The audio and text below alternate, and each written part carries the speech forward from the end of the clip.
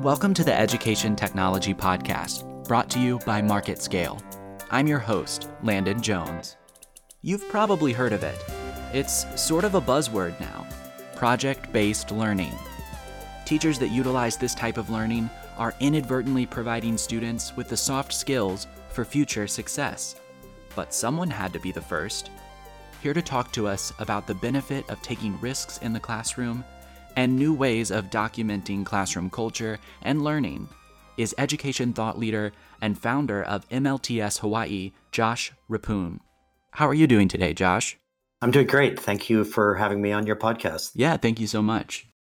So you've been an educator for some time. How many years did you spend in the classroom? I spent 17 years in the classroom here in Hawaii. I started, I think, in 1994 at Punahou School. I taught there for a bunch of years.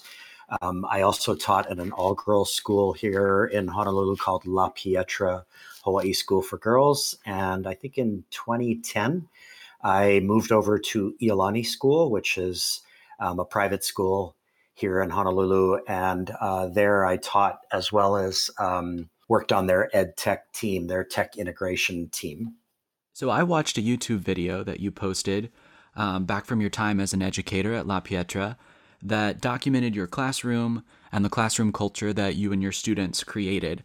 I was wondering what inspired you to make this video? Yeah, that's a great question. I want to come out of the gate here and make a really, really strong point to anyone who's listening to this podcast, which is that it's truly epic. It's truly awesome to be able to step back in your classroom and record what's going on in your classroom using still photos and video.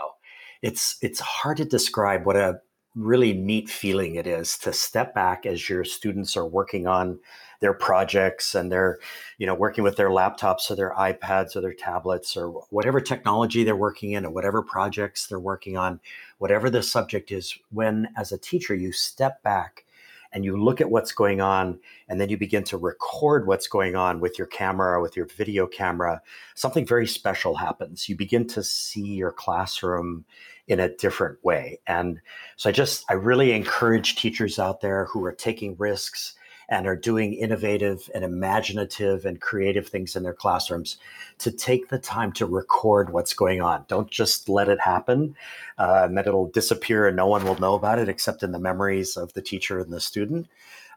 Record it. Get a hold of some equipment, get your school to fund equipment, use your iPhone, use your smartphone, your Android device, and start recording what's going on. Take stills, take video. It's truly remarkable. It's a good feeling. So for me, that happened way, way back in, I think, 2003. I'm not sure exactly what caused me to do it. I just remember that there was a clear shift at some point, and I found myself starting to take photos of what was going on and take video of what was going on in my room.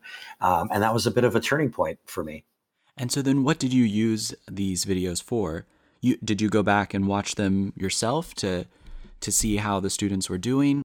Yes, absolutely. So again, great question. In the beginning, when I started recording what was going on, there was just some impulse that was going on inside of me that I needed to record what was happening in my classroom. And by the way, my classroom at La Pietra is pretty small, and I was very blessed to have small classroom sizes. So I think the largest class I ever had was 17 students. So lucky me that I had that opportunity. So I was in the middle of shifting towards project-based learning. And I was also in the middle of developing myself as a technology-based teacher in the classroom. And this was, fortunately, the very beginning of Apple devices coming into the classroom. And Apple was starting to make a concerted effort through their Apple Education division to put technology in the classroom. So at that point, we were talking about laptops. So I had two visionary tech directors at La Pietra who helped me to get one-to-one in my classroom with laptops. And I also had editing bays, I had iMacs, I had pretty much the whole works. And they just totally trusted me. They were willing to go with my risk. At that point, I was really taking a risk and moving forward with technology without having a clear plan. So In the end, I had all of this in place, and then I started to step back and at that point, just using I think it was a Canon Rebel, and I also had a Panasonic video camera. I just started to shoot what was going on in my classroom. So then, yes, you're right. I was just looking at it. I was viewing it on my laptop. I was trying to kind of see what it looked like, to see my classroom as a person who had stepped back and was seeing it from a distance. But right around the same time is when YouTube became a phenomenon.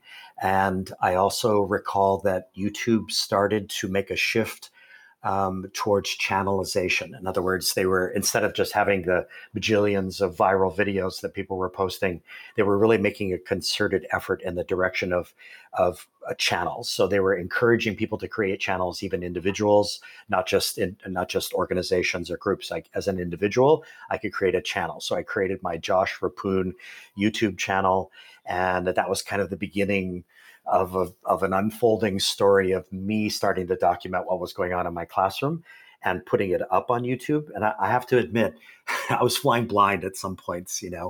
I wasn't asking for the kids to sign any waivers. I hadn't even talked to administration. The parents didn't really know what was going on. I was just experimenting in my classroom, but it was really, really fun to go through that process. Any teacher who's doing this, who's engaging in innovative and creative and imaginative things in their classrooms and working on all the soft skills, the development of soft skills, project-based, inquiry-based learning, any teacher who's doing that and then begins to realize that it's important to document what's going on is going to need help, because very few teachers can just go through that alone. It's a sometimes very technical process to learn how to create a movie, how to create an audio a broadcast, how to edit that movie into something that has a beginning and a middle and an end, and how to share it on social media or how to put it up on a YouTube channel. So I want to make a plug here. I was one of the very first teachers, maybe one of the first individuals to sign up for a one-to-one program at the Apple Store. So it turns out there was an Apple Store just down the road from La Pietra at Kahala Mall. And they opened up, I was aware of them, and I had gone down there because I was using Apple devices in my classroom. But then they opened up this thing called the one-to-one program. So for $99 a year, you could sign up for this one-to-one, and you were able to go in once a week to get training with the Apple creatives. And I still remember that moment like it was yesterday. They raised the gate at 7:00 in the morning on the store. And there was my first creative. And the first thing that we worked on that day was, how do you import video from a camera into an iMac? And then what is this thing called iMovie, and how do you use it? And that was the beginning. So I think I set a record at that Apple Store. I went 47 weeks in a row, so almost an entire year. I was there every single week for an hour getting training for $99. Now, that program doesn't exist anymore with Apple, but just imagine how many people, how many teachers' lives were changed by that program, and how many kids' lives were changed by that program because that they were really integral to what EdTech was all about. I was wondering if you could give me an example or a story of something that maybe you learned from stepping back and using this approach, something that you didn't see from the way that you had been doing things before. I think the first moment that I knew I was onto something was when I realized that my students were starting to teach each other both the content of the course that I was teaching and the technology that we were using in the classroom. So as I stepped back and started to record what was going on, obviously that's time that I'm not spending teaching kids content or teaching them how to use the technology. And so who's going to do the teaching? Well, the kids naturally and creatively and imaginatively started teaching themselves. So I'll give you a specific example. So one of the projects that I had going in my European history class is that the kids were creating a coffee table book of art history. So we inserted an art history theme into my European history course. So the technology that we were using at the time was Apple laptops. The software we're using was Pages. And Pages is a fantastic program. It's Apple's analogy to Word. And so the kids were charged to create a single coffee table page for a class coffee table book on art history. And what I observed right away was, instead of me teaching every single kid, well, here's how you use Pages, I taught one kid Pages, that kid taught three peers, and then those three taught everybody else. And within just a few days, the entire 10th grade at La Pietra knew how to use Pages. So that's what happens when you step back and trust that kids can do what they need to do in a classroom to get the work done, if you know what I mean. So it's an awesome thing for me to think back on that and to think, wow, it's really stepping out of being the sage on the stage and becoming the guide on the side. And it gave the kids an opportunity to become teachers very early on in the process. Was that emphasis on soft skills something that you always had in your classroom? Yeah, wow, great question.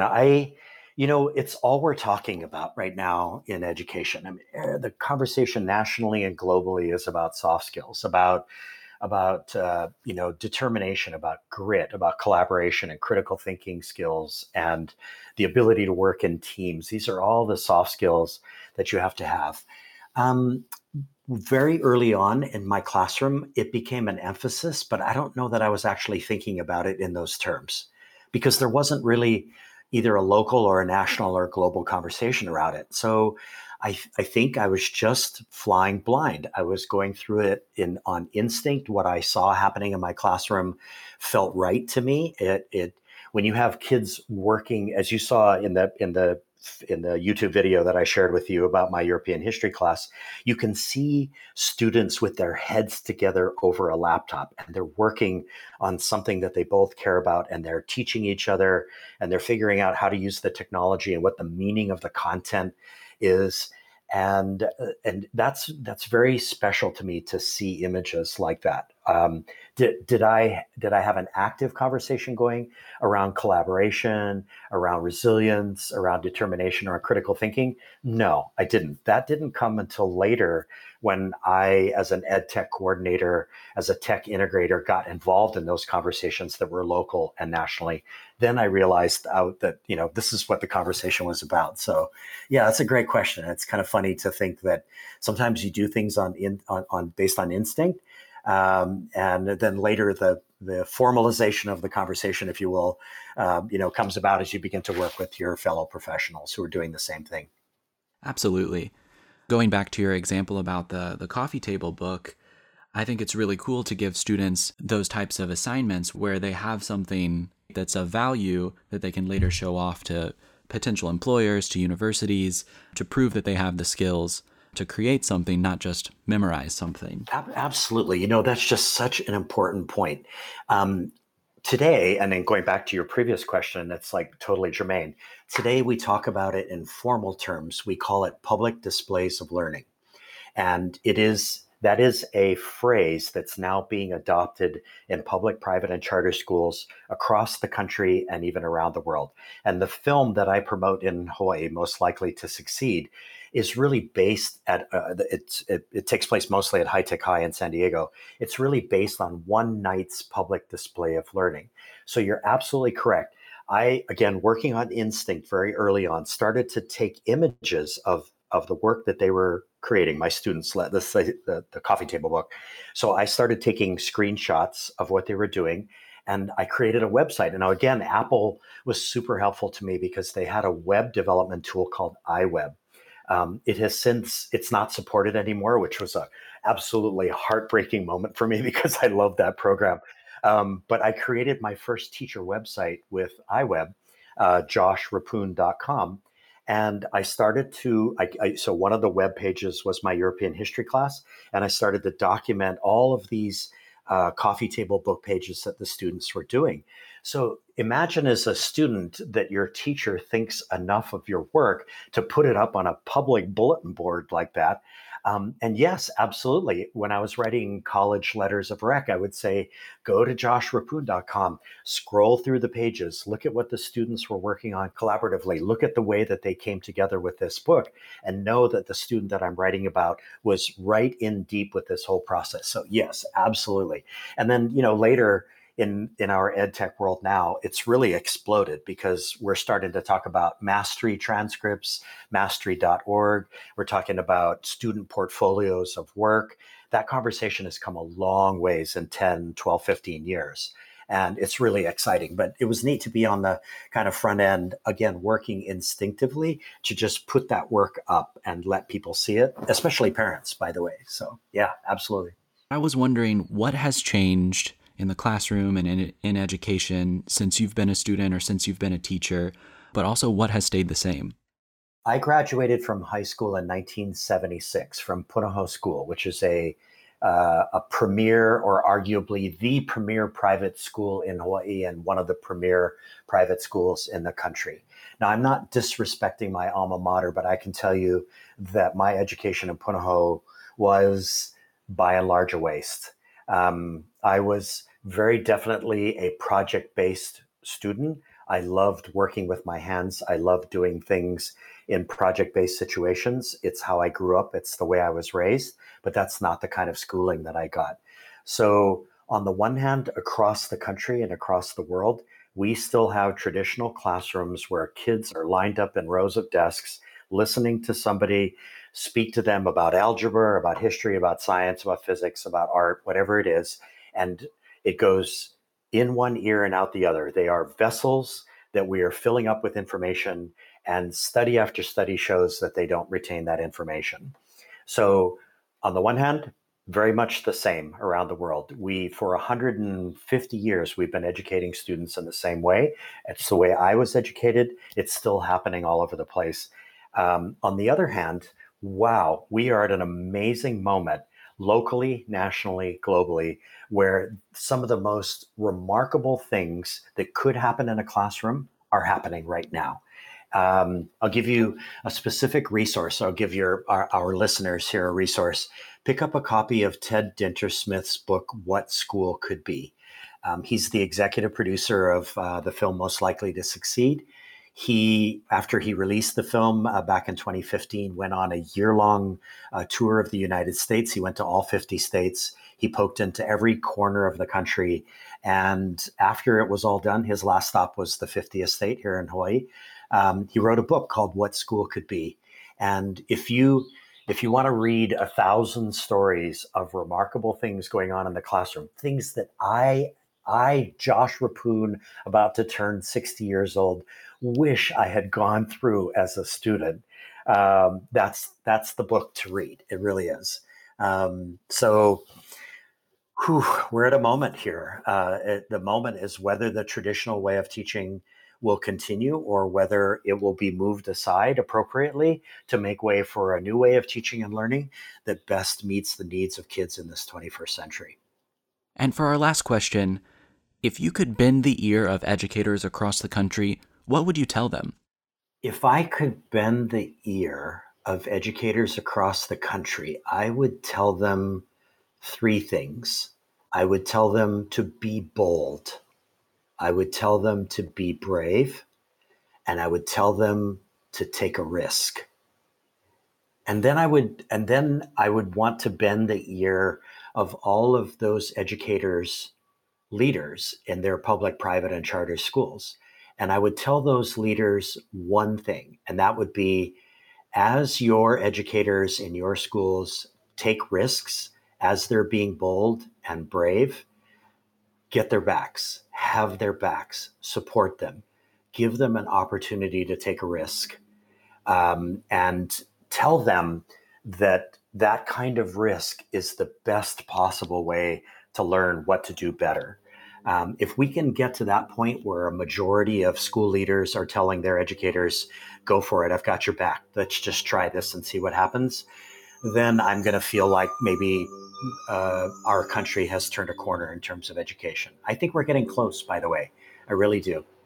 So I'm pretty excited about that. Josh, thank you so much for joining us today. Yeah, absolutely. And thank you for listening to today's podcast. If you'd like to find out more or listen to previous episodes, you can go to marketscale.com/industries and subscribe to previous podcasts, articles, and video content from your favorite industries. I'm your host, Landon Jones. Until next time.